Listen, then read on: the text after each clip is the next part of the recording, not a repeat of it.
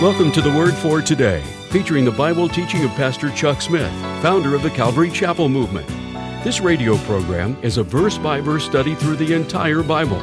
And on today's edition of the Word for Today, Pastor Chuck continues with the countenance of the Lord as we pick up in Numbers chapter 6, verse 26. And now, with today's message, here's Pastor Chuck. Just like my grandson.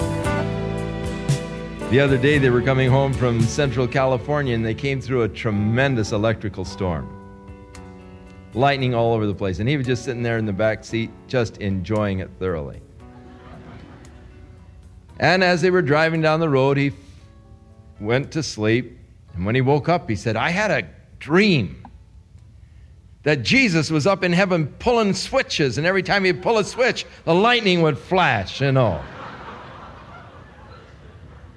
And he said there was this little rabbit hopping along the road and Jesus pulled a switch and the lightning electrocuted him.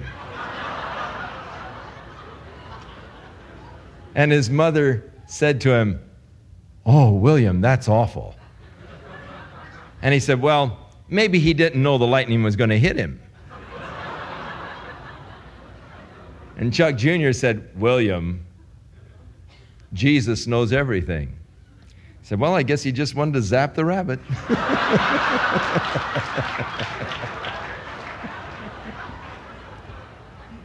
But it's amazing what our imaginations can do. They can run wild. And so often we imagine God scowling at us. God is angry with me. God is frowning at me. But God said, this is how I want you to put my name on the people. Tell them, the Lord lift up his countenance upon thee and give thee peace. Oh, how glorious the smile of approval. What peace is in my heart as I with open face behold the glory of the Lord and see that bright shining face and realize that God is smiling at me because he loves me and I am his son and I am in Christ Jesus and in him I have experienced the grace of God, the peace of God, and the keeping power of God. These are the blessings that belong to the children of God who are in Christ Jesus. But the whole Old Testament economy, the priesthood, the tabernacle, all testify of how unapproachable God is by man. You cannot approach God directly. You pull a switch and you get zapped. Thus, if you want to approach God apart from Jesus Christ, there's no way. There's not even a priesthood anymore. There's not even sacrifices being offered. There's no one to go before God for you. This is the thing that troubles me most about the so-called devout Jew today. I don't care how devout they are in their worship. What are they doing about their sin? How can they approach their God? God established the covenant whereby man could approach him in the Old Testament. But that covenant that God established was by the law and by the sacrifices of the law. And without any sacrifice, without any priest, without someone to go before God for them, how can they dare come before their holy, righteous God, bringing their good works and expect to be accepted? They're not even honoring the covenant that God made with their own people. And thus, no matter how sincere or devout they may be, they have no approach to God until they reestablish that old covenant. But even then, they will not find that it will avail now that God has abolished the old covenant, that he might establish the new covenant through Jesus Christ. Now, Christ is the mediator of the new covenant. For it is necessary that in the approach of God there be a mediator. The priest was a mediator of the old covenant. Jesus Christ has become the mediator of the new covenant, and it is through Jesus Christ that I approach God and that God approaches me. It is through Jesus Christ that I come into fellowship with God and I come to know God. And thus Jesus Christ is very important to anyone who seeks to approach God. Now in chapter 7, we find that the 12 princes of the tribes of Israel brought in their offerings to the Lord. And in verse 3, we read, they brought 6 covered wagons and 12 oxen, and a wagon for 2 of the princes. In other words, every 2 princes brought 1 wagon, and an ox from each, and they brought them to the tabernacle. And they were to be given to the tribe of Levi, the families, in order to help them as they carried some of the curtains and all that went with the tabernacle. And so 2 wagons and 4 oxen he gave to the sons of Gershon. 4 wagons and 8 oxen they gave to the sons of Merari, according to the service that they did. But the sons of Kohath, who carried the Ark of the Covenant and all, they did not use wagons. They were carried on those golden staves. And so they were to be borne upon their shoulders. They did not get any wagons. Now, each of the princes then came forth, and they brought their offering of 1 silver charger. The weight of it was 130 shekels. And 1 silver bowl of 70 shekels, after the shekel of the sanctuary. Both of them were full of fine flour mingled with oil for a meal offering. And 1 spoon of 10 shekels of gold full of incense. 1 young bullock, 1 ram, 1 lamb the first year for a burnt offering. 1 kid of the goats for a sin offering. And for a sacrifice of peace offerings, 2 oxen, 5 rams, 5 goats, 5 lambs of the first year. This was the offering of Nashon, the son of Amminadab. And each of the princes brought the identical same offering. And so it would only be redundant if we read each of them in the 7th chapter. But each of them brought the same offering to the Lord, and it was given unto the Lord. This was for the dedication of the altar in the day that it was anointed. The princes of Israel brought these offerings unto the Lord, and they are summed up, beginning with verse 84, to the end of the chapter. And in verse 89, when Moses was gone into the tabernacle of the congregation to speak with him, then he heard the voice of one speaking unto him from off the mercy seat that was on the ark of the covenant between the 2 cherubims, and there God spoke to Moses. And the Lord spake unto Moses, saying, Speak unto Aaron, and say unto him, When you light the lamps, the 7 lamps that shall give light, there in the candlestick. And so Aaron lighted the lamps of the candlesticks. And then there was to be the cleansing of the Levites, and they were to be sprinkled with the water of purifying, and to wash their clothes and make themselves clean. And they were to bring the Levites before the Lord, and the children of Israel shall put their hands upon the Levites. And Aaron shall offer the Levites before the Lord for an offering of the children of Israel, that they may execute the service of the Lord. So this is sort of almost an ordaining for the ministry. Like in the New Testament, they would lay hands upon those that were going to minister. Acts 13th chapter. And the Spirit said, Separate unto me Paul and Barnabas for the ministry where I've called them. And so when they had fasted and prayed, they laid hands on them, and the Spirit sent them forth.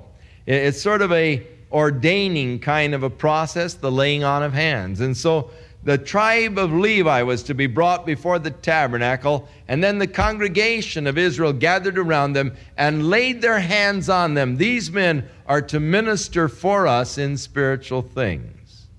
And then those of the tribe of Levi shall lay their hands on the heads of the bullocks, and they were to offer one for a sin offering and one for an offering of consecration to the Lord, to make the atonement for the Levites.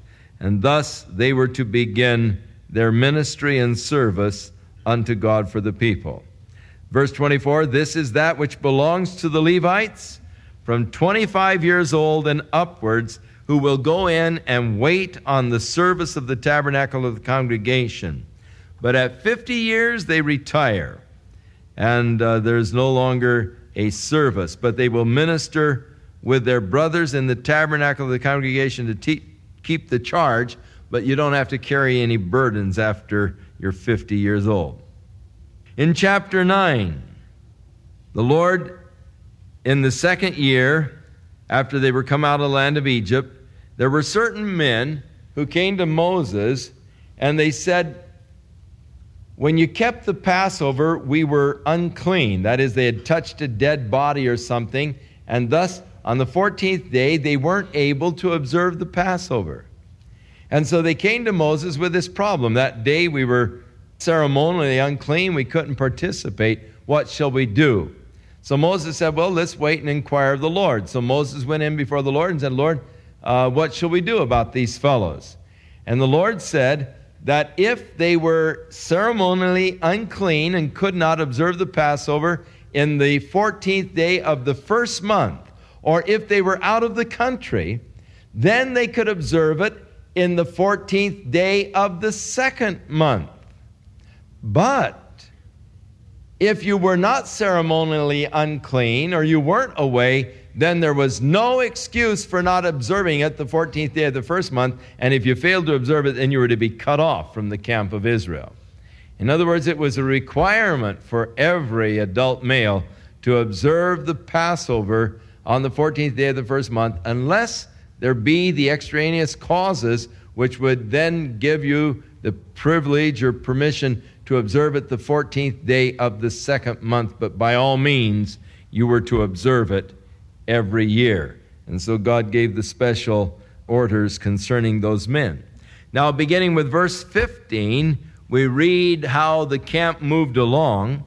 And on the day that the tabernacle was raised up, the cloud covered the tabernacle, namely the tent of the testimony. And at evening there was upon the tabernacle the appearance of fire until the morning. And so it was always. The cloud covered it by day, and there was the appearance of fire by night. And when the cloud was taken up from the tabernacle, then after that the children of Israel journeyed. And in the place where the cloud rested, there the children of Israel pitched their tents. At the commandment of the Lord, the children of Israel journeyed. At the commandment of the Lord, they pitched. As long as the cloud rested on the tabernacle, they rested in their tents. If the cloud stayed there for a long time on the tabernacle, for many days, the children of Israel just kept the charge of the Lord, and they did not journey. And so it was when the cloud was there for a few days, the tabernacle, according to the commandment of the Lord, they stayed in their tents. According to the commandment of the Lord, they journeyed. In other words, God was in direct control when they moved, when they stayed. They were obedient unto the Lord. God was in charge of their movements completely.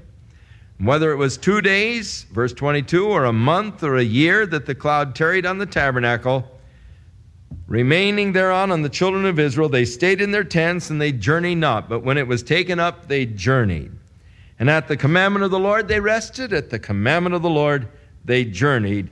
They kept the charge of the Lord. Then in chapter 10, he was ordered to make 2 silver trumpets.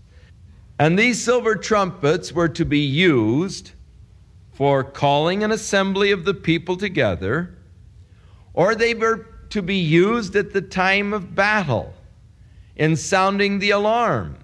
And if they sounded one alarm, then the camp that were on the east part were to go forward into battle.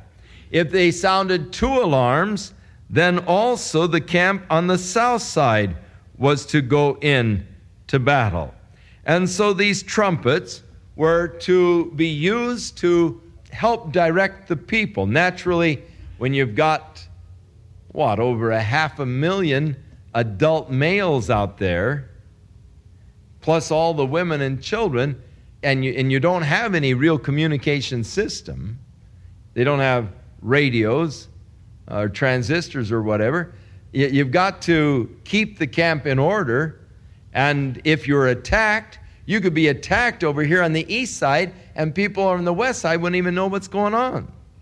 So even as in the years of warfare up until modern communication, the bugle was blown to instruct the troops for various things, and is even still practiced today in many of our army camps. When we were over in Hawaii, we were on some of the military bases there, and we'd hear the bugle blowing to call the guys to the mess at lunchtime, and we would hear the various bugles and the fellows responding to the sound of the bugles. And that was basically what it was all about. They would sound assembly, or they would sound the alarm for an attack, or the various things, and thus they had the various signals that would be blown by the trumpets. And of course, that is why we read in the return of Jesus Christ, the trump of God.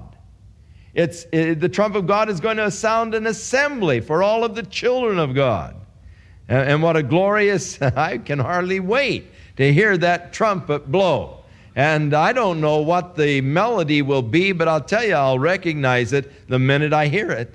And I'll know that it's, the Lord is calling an assembly of His children, calling us home to be with Him. And thus we are awaiting, really, God's call of assembly for the church. Now, the trumpets were also to sound at the beginning of their Sabbath days, and the holy days, the solemn days, the beginning of their months, the blowing of the trumpets over the burnt offerings and the peace offerings and so forth, a memorial unto your God, for I am Jehovah your God. Now it came to pass on the 20th day of the second month, in the second year, that the cloud was taken up from off the tabernacle, and the children of Israel took their journey in the wilderness of Sinai, and the cloud rested in the wilderness of Paran. So now God is beginning now. The tabernacle is set up.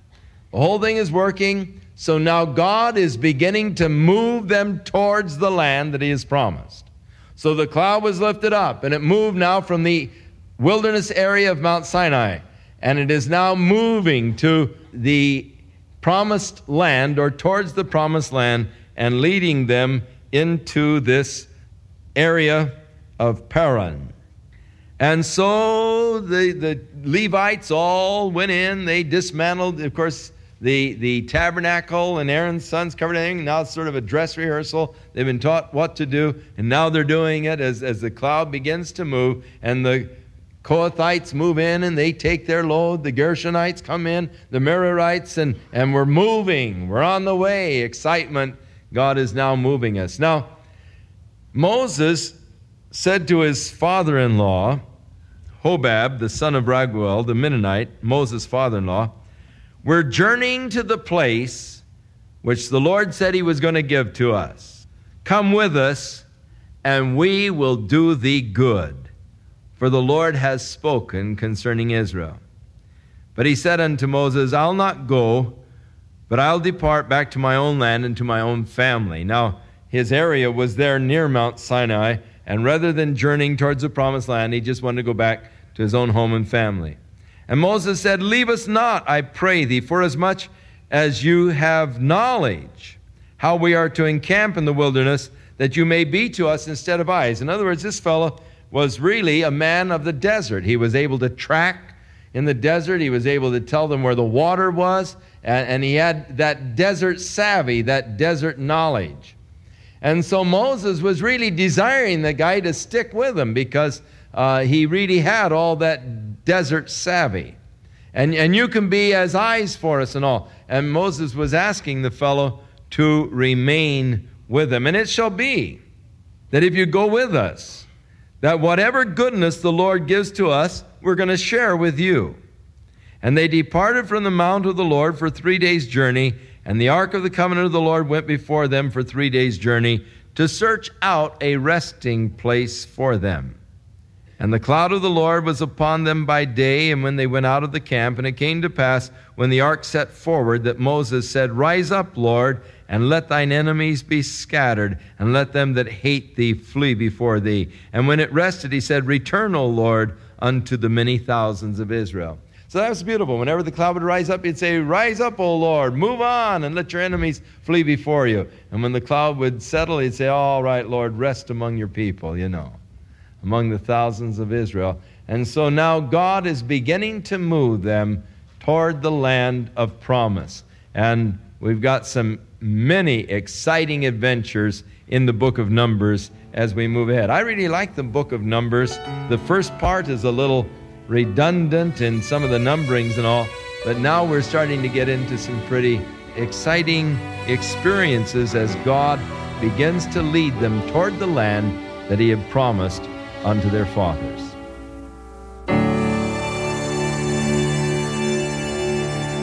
We'll return with more of our verse-by-verse Bible study in the book of Numbers on our next broadcast, as Pastor Chuck continues to teach through the Bible, and we do hope you'll make plans to join us. But right now, if you'd like to order a copy of today's message, simply order Numbers 6 through 10 when visiting thewordfortoday.org.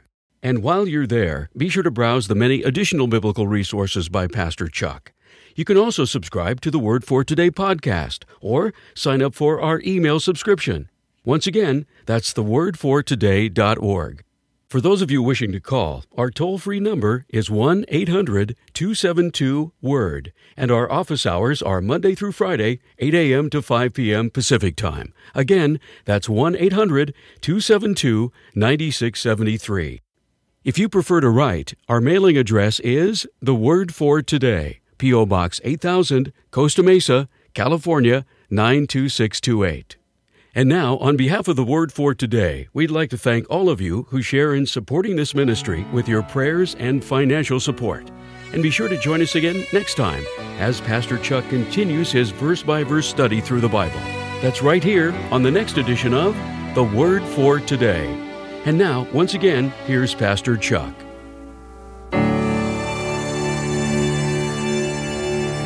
May the Lord be with you and guide you through the week. Even as he led the children of Israel, and they were obedient to the charge of the Lord, and moved when he said to move, and rested when he said to rest, so may God make us sensitive to the leading of his Holy Spirit, when we may know when to move and when to rest at the commandment of the Lord. And thus may we walk in fellowship with him, and may the Lord bless thee and keep thee. May the Lord cause his face to shine upon thee and be gracious unto thee. May the Lord lift up his countenance upon thee and give thee peace. In Jesus' name.